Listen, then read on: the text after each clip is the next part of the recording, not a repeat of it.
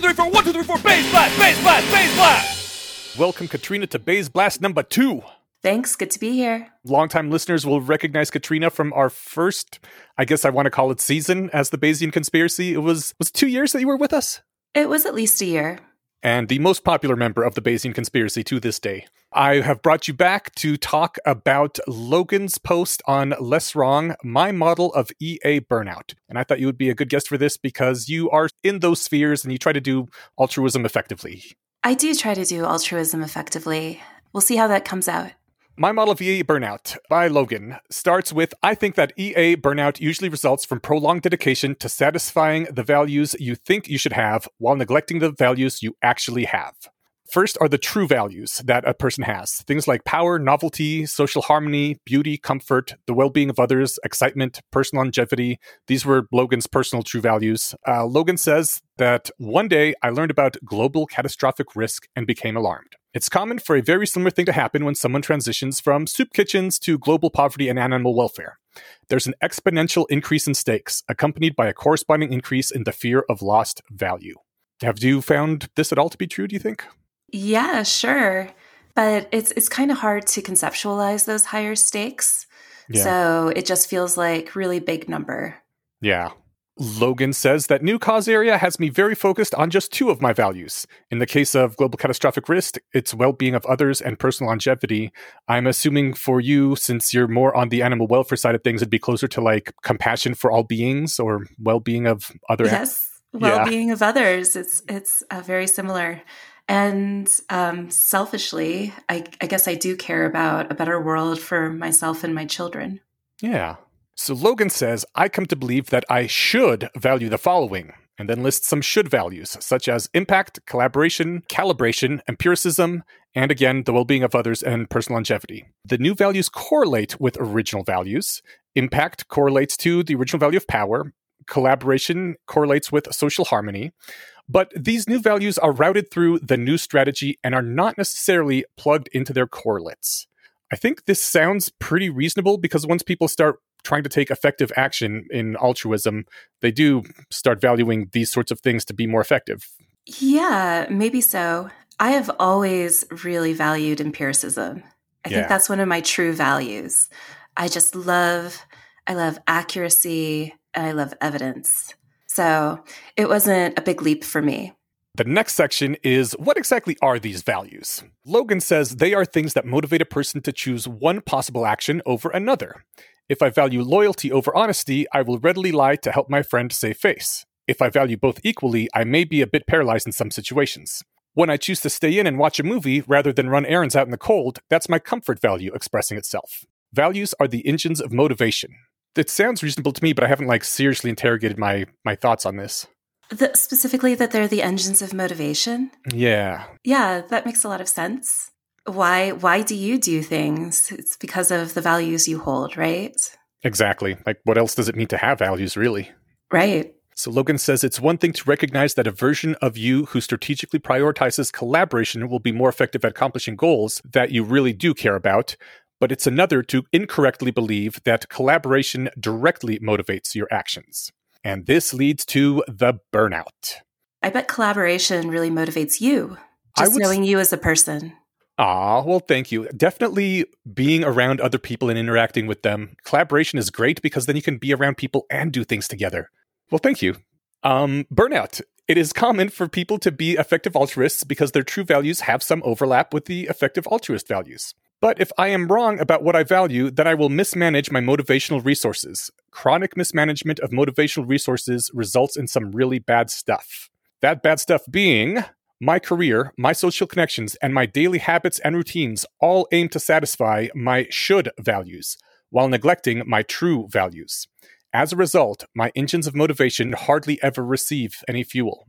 Gradually, I find myself less and less able to take any actions whatsoever. Not at work, not with friends, not even when I'm by myself and could theoretically do anything I want. I can't even think about my work without panicking. I'm just so exhausted all of the time. That's terrible. I've been in situations where I've been asked to care about something that I just don't care about, and it's incredibly difficult to get work done on those topics. I think that if you have those should values, you can ideally internalize them to be your true values. If they're things that you really believe in. I don't know if you can. I think that's Logan's main argument here, that you can't really internalize them, at least not just by force. Just trying to force the values will lead you to run out of motivation because the things that actually motivate you are being neglected. But the things that actually motivate you are still there. They're still at the base of it. So you really care about the well-being of others. Collaboration doesn't have to be your value for you to use collaboration to get to where you want to be, right? Yeah. You can have a base value and then collaboration is a tool. Yeah. But the well-being of others is just like one of the values, and the values like beauty and comfort and power and novelty might not be getting satisfied, and so you're running on much less fuel than you need to really run effectively. That's fair. That's why I always wondered about the earn to give thing that EA used to be a proponent of. Yeah, that could drive a lot of burnout. But I'm also thinking that the vast majority of people work in jobs that they don't particularly like, with the goal of having the stability to live their lives. But then that is working directly towards all the things they want in their lives, like hang out with friends and watching football games and playing video games, whatever it is people directly want. And a lot of EA people seem to make their entire life about the EA thing. Like all their friends have to be in the area and they give up on video games and they just feel like terrible, unproductive people if they aren't working directly on the thing. That's fair. I've definitely had that thought in all areas of work, especially in nonprofit work. Nonprofit burnout is a big thing. I didn't realize that. Oh, it's huge. People have talked about it all the time. There's been a ton of work on burnout in those situations. Have they come to similar sorts of the results? Conclusions are you have to take... Thank you. The conclusions are you have to take time for yourself. I don't know if you've gotten to Logan's conclusion yet. Yeah, let's see. There are ways to prioritize world saving without deceiving ourselves about what motivates us. I think it's possible to put skill points into collaboration, for example, even when you're not directly motivated by a drive to be well calibrated. I also think it's devastatingly dangerous for most of us to be incorrect about what really drives us to act. If you're in this for the long haul, build a life in which the real you can thrive. And then, from the abundance of that thriving, put the excess toward impact or wherever else you would like for it to go. That just seems like really good advice. I think people shouldn't be ashamed to say that, like, what really drives me is seeing great movies that I laugh at, or getting laid, or dancing, or eating wonderful food, or seeing France, Like, whatever your thing that drives you is, don't be ashamed of it, grab onto it, and then with the energy that you get from having a thriving life, you'll have excess to put into the other things that you also care about, like animal welfare or catastrophic global risk. That makes a lot of sense. I actually feel inspired. Oh, yeah? Yeah, because what drives me is seeing bumblebees. Aww. I love them. Bumblebees are amazing animals. So I just have to make sure that whatever I do, I still have the time to see bumblebees. And maybe I can organize my life and my work around seeing bumblebees. Oh, that's amazing. I didn't realize that was a major driver for you. Yeah, they're so cute. I call them my bumbles. You have all those pollinators in your front yard now just for the bumblebees, huh? I mean, I like all the pollinators, but bumblebees are very round. Yes, and very furry. They're the most adorable of the pollinators. The last thing I wanted to end with is as a personal shout out to Wes.